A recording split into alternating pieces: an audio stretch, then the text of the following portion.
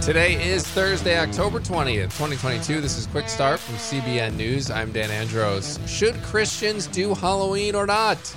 We'll have that top story and more on today's podcast. We're bringing news from a Christian perspective. Joining me as always, Trey Phillips, Billy Hallowell from CBN's Faith Wire. What's going on, guys? Happy Friday, Junior.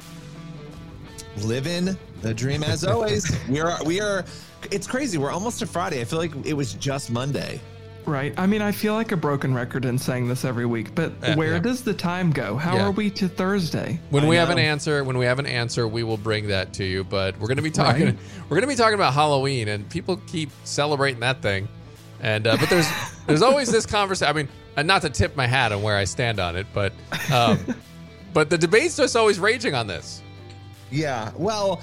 And I think every year it almost gets more intense in different ways. And I think whatever's going on in culture is kind of impacting that. It's not the fun thing that it used to be. Like when I was a little kid, I dressed up as a slice of pizza and that was fun. But now it's all the demonic stuff that's concerning. Right. And we also happen to have everyone celebrating demonic stuff all year round anyway, like witches and all this other nonsense. So it kind of takes on a whole new meaning. So we'll have more on that conversation here coming up in a minute. And also on the main thing, we are going to talk about Christians. How do we navigate the fire hose of information that's coming in on a daily basis as the election looms? Got a great conversation with D.L. Moody Center President James Spencer. But first, we are going to go through the news in 90 seconds.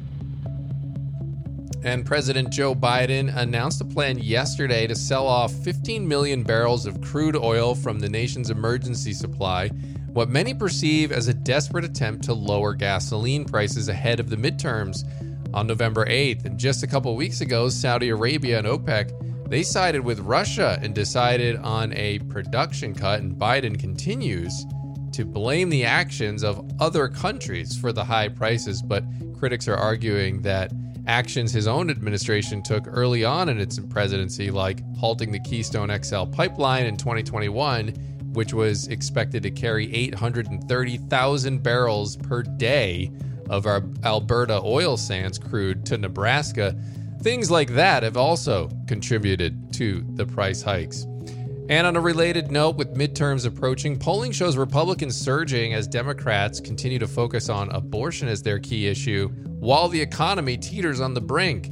Once having a 1.3% edge in generic congressional vote support, it's now a 2.2% advantage for Republicans when voters are asked which party they would support. That's according to Real Clear Politics. You can tune into CBN News Channel online or YouTube on election night for CBN's special coverage. And those are just some of today's top headlines. You can check out more over at cbnnews.com. And guys, the midterms, it's heating up, and Democrats continue to focus on abortion, as we've talked about this week, but the economy continues to be a big the big concern for voters. Yeah, I mean, if you don't have money, and we've talked about this a lot, you're going to vote based on that. Whether or not you can get gas, buy groceries, do those things. So I think that's what we're watching happen. People are reacting to that. Well, and even the way that they're talking about abortion, I think, is turning off a lot of certainly middle of the road people, right? And definitely conservatives who are already opposed to them on this issue anyway. But like I was just listening to an interview Stacey Abrams did yesterday afternoon where she was talking about, it's so awful that in Georgia, women are not able to just go get abortions whenever they want to. And I don't know, that messaging just doesn't sound like it would be appealing to most people. Like most people are not all excited about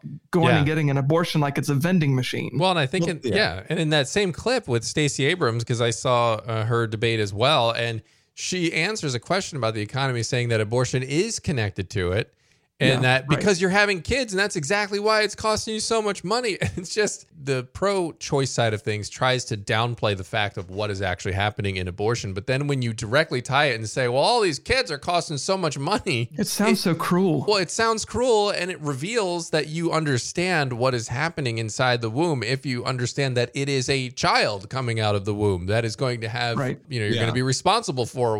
But it sounds so cold and callous, and I don't think it's going to probably really play well with voters. So then you have those evil lying sonogram machines that keep tricking people into thinking there are heartbeats. Yeah. Yeah, I know. I actually, up here in Pennsylvania, I've heard a few of the ads, the political ads, Fetterman and Dr. Oz. And I just heard an attack ad on Dr. Oz, and it's like the scary music. Dude, Dr. Oz, he says he's pro-life and that life starts at conception. Dun, dun, dun. And I was just like, this isn't scary.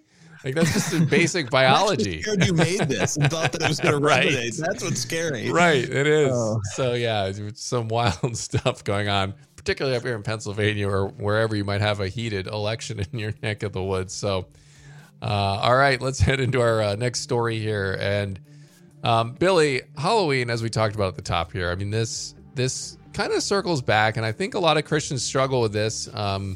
Before I reveal what my family does each Halloween, let's talk a little bit about what's happening here with the debate this year.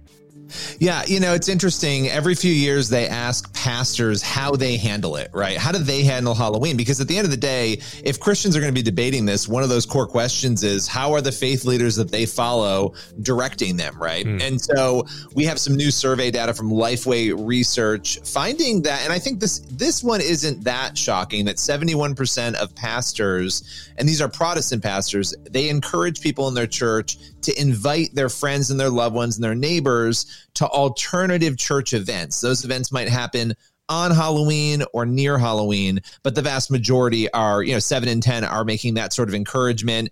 But the other one that I thought was interesting was that almost 60%, 58% were encouraging their church members to build relationships with neighbors who specifically trick or treat. So to actually engage with the trick or treaters. So that was an interesting one.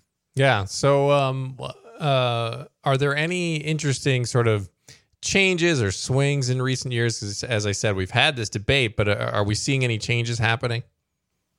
Yeah, so here's one change, and it's slight, but it's pretty notable. 13% of pastors encouraged people to totally avoid Halloween, right? So they were saying, do not be involved at all. Don't do anything. Don't engage in it. That was up from 8% in 2016. So I thought that was really interesting because if you take that's 5 percentage points. That's a big increase. There was another increase in this question of, should people hand out gospel tracts to trick-or-treaters, right? And that's always been sort of a discussion and a debate in here. But basically, it was found that 34% of pastors were encouraging people to hand out gospel tracts. That was also up from 26% in 2016. So the point is, there was an increase in pastors basically saying, don't be involved and make sure you get the gospel message out. Yeah.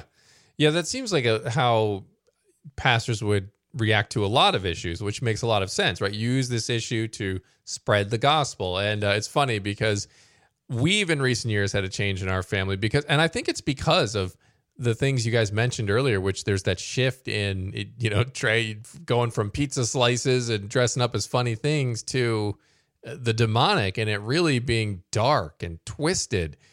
And that's kind of led us to be like, what are we doing? We don't really want any part of that. So we just set up a fire pit in our driveway, and when people come by and we give out candy, we tell them when they say Happy Halloween or whatever, we just say Happy Reformation Day, and and then we get a lot of odd looks, and some people ask us what it is, and start a conversation. It's fun. So, and we also hand out tracts too. I mean, I don't see the harm in that. So that's kind of how our family does it. Well, we know who's getting egged this year. The Andros. No, I'm kidding. That's actually cool, though. Hey, I'll take that persecution for Christ. I'll take it all day long. I like that, the fire pit thing. That's cool. Yeah.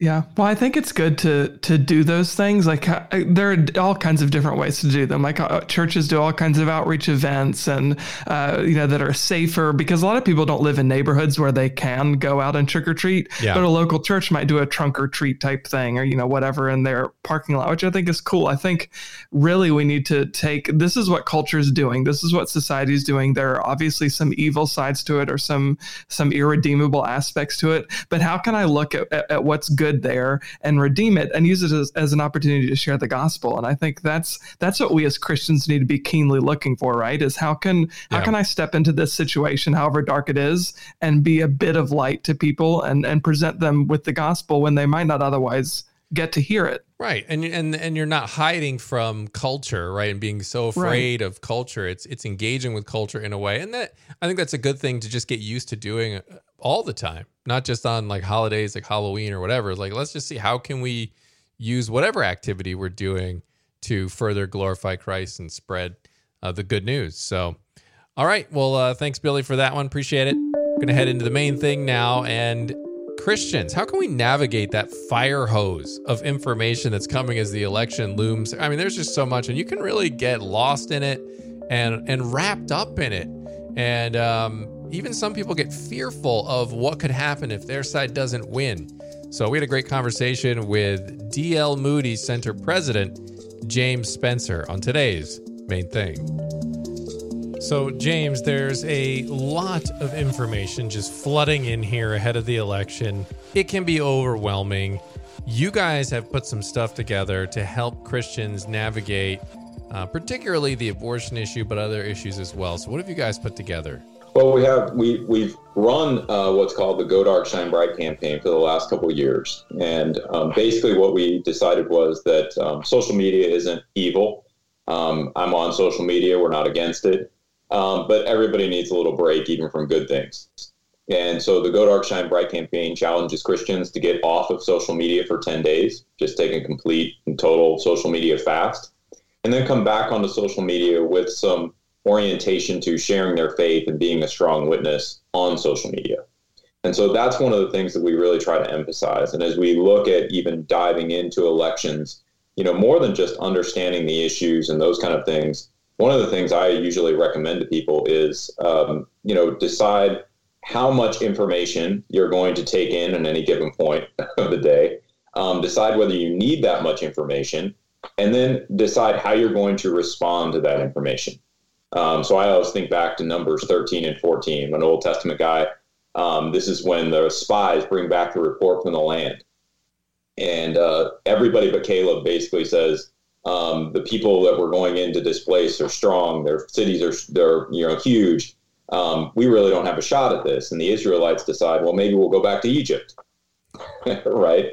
And Joshua and Caleb, who are also amongst the spies, are like, hold on just a second. As long as we're following God, like, these people don't hold a threat to us.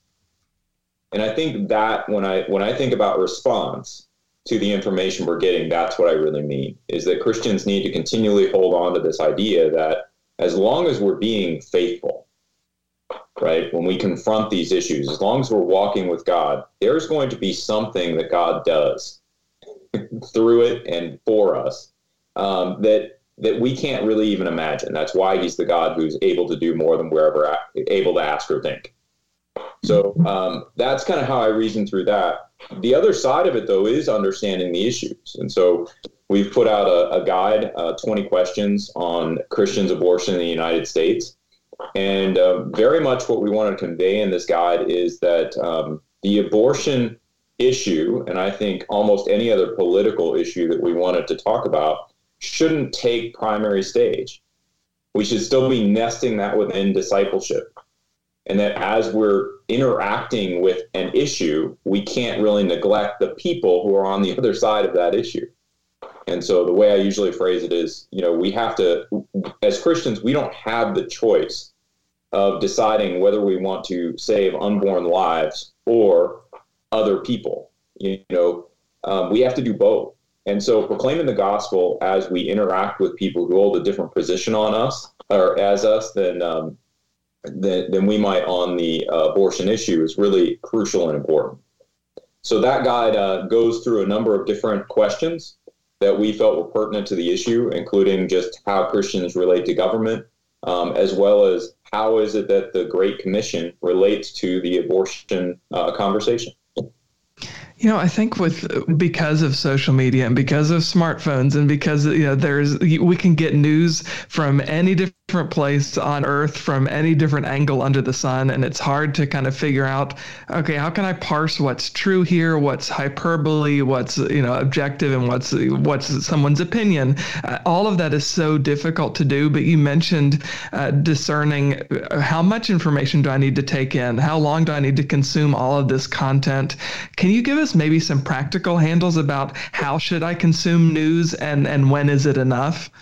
Yeah, there's actually some really good statistics I can just throw out on this and then kind of back into some practical steps. The Chapman University study on American fears, they did some correlation work and basically found that people who watch news on a daily basis tend to have more fear of certain issues than those who watch once a week.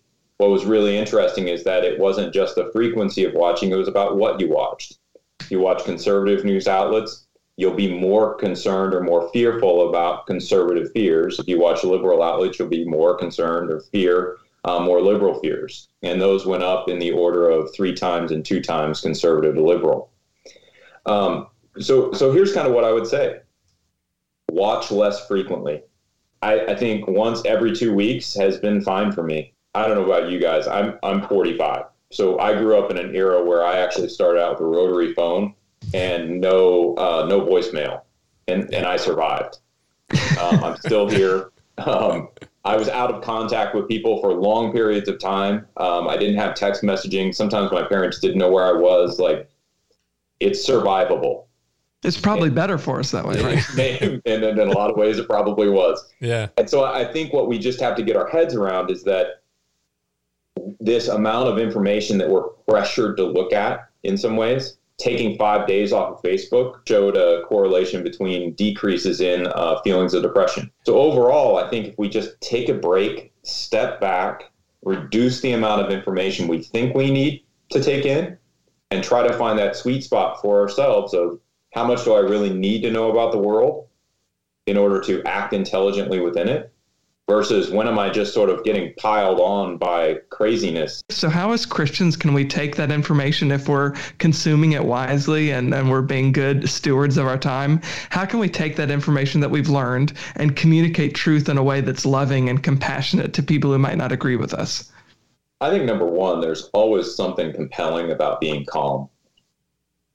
And so when we're not activated or triggered about the information that we're talking about, that's always, I think, a better witness. It demonstrates to others that we actually do have the peace that surpasses all understanding, and that, we're not threatened by what's going on around us. We're concerned about what's going on us, but we're not threatened. So I think that's number one. Number two, I think we'll have a better depth. The way I think of it is, when we assume and give our attention to God in these situations, we have a deeper understanding of reality, not a more shallow understanding of reality. And so when we can put God and fit God into these pictures and allow him to take the foreground in what we're looking at, we have a deeper understanding of reality. And if we can start there and keep God in the foreground as we analyze some of these issues, I think we're always going to have a stronger take than if we sort of try to reason ourselves through these issues from a logical perspective and just try to make the arguments that everyone else is making. And so that to me is real key to this, is that Christians approach this as Christian, not as a political or moral issue. It is that, but as Christians, we have to realize there are a lot of people who can address it as a political and a moral issue. We're the only group on this planet who can address it from the perspective of the cross. And so if we don't do that, the world is really missing out on a crucial part of this conversation. And so we've got to figure out how it is that we look at someone who is pro-choice, right? Who's maybe advocating for abortion, and ask ourselves, how is it that they are lost? They're not our enemy. This is someone who is lost just like I was, who's in need of God's grace just like I was. And so is treating them antagonistically going to be my best move? Or is there some way that I could connect with them in the brokenness that they're recognizing in the world and convey the gospel to them in a more compelling way than maybe they've heard before? And I think as we're calm and as we have more information, as we're not, sort of just tied into all these cultural conversations, we will have the space and the discernment to just sort of follow the Holy Spirit into those conversations and allow him to guide us so that we can convey the gospel in those more maybe effective ways. All right, good stuff there. We're going to have to leave it there with James Spencer. James, we appreciate you stopping by for a few minutes and having this discussion. Where can people go to take a look at these 20 questions and examine them for themselves and check out more about the Moody Center? And so it's moodycenter.org. They can find everything they need at moodycenter.org. And the 20 questions specifically are at moodycenter.org/20 questions. And that can be the number 20 or the 20 spelled out. So moodycenter.org/20 questions. And you can check out more of that conversation on this week's episode of Faith versus Culture with D.L. Moody Center President James Spencer. And that leaves us with time for one last thing today, guys. And we wanted to take a look, Trey, over at Nehemiah. Yeah, so Nehemiah 8:10, the latter part of that verse, it says, this day is holy to our Lord. Do not grieve, for the joy of the Lord is our strength. And I think it's so easy in this day and age, whether it's something about Halloween or it's politics, and particularly this year with midterms coming up, it's easy to get so overwhelmed, I think cynical about everything. But as believers, this is our temporary home, right? This is not for forever. And we should find great joy in our relationship with the Lord. And that's our strength. That's what sustains us through all this craziness. Yeah, 100%. And in our conversation with James, he had also mentioned Numbers and the story of the spies that came back, and they were all terrified, all of them except for Caleb. And they were terrified, we can't beat these. And they kind of forgot that they had the Lord on their side. And so I think this is a similar idea for modern day. Hey, the joy of our Lord is our strength in the midst of things that maybe are getting us down or drag us down or slow us down.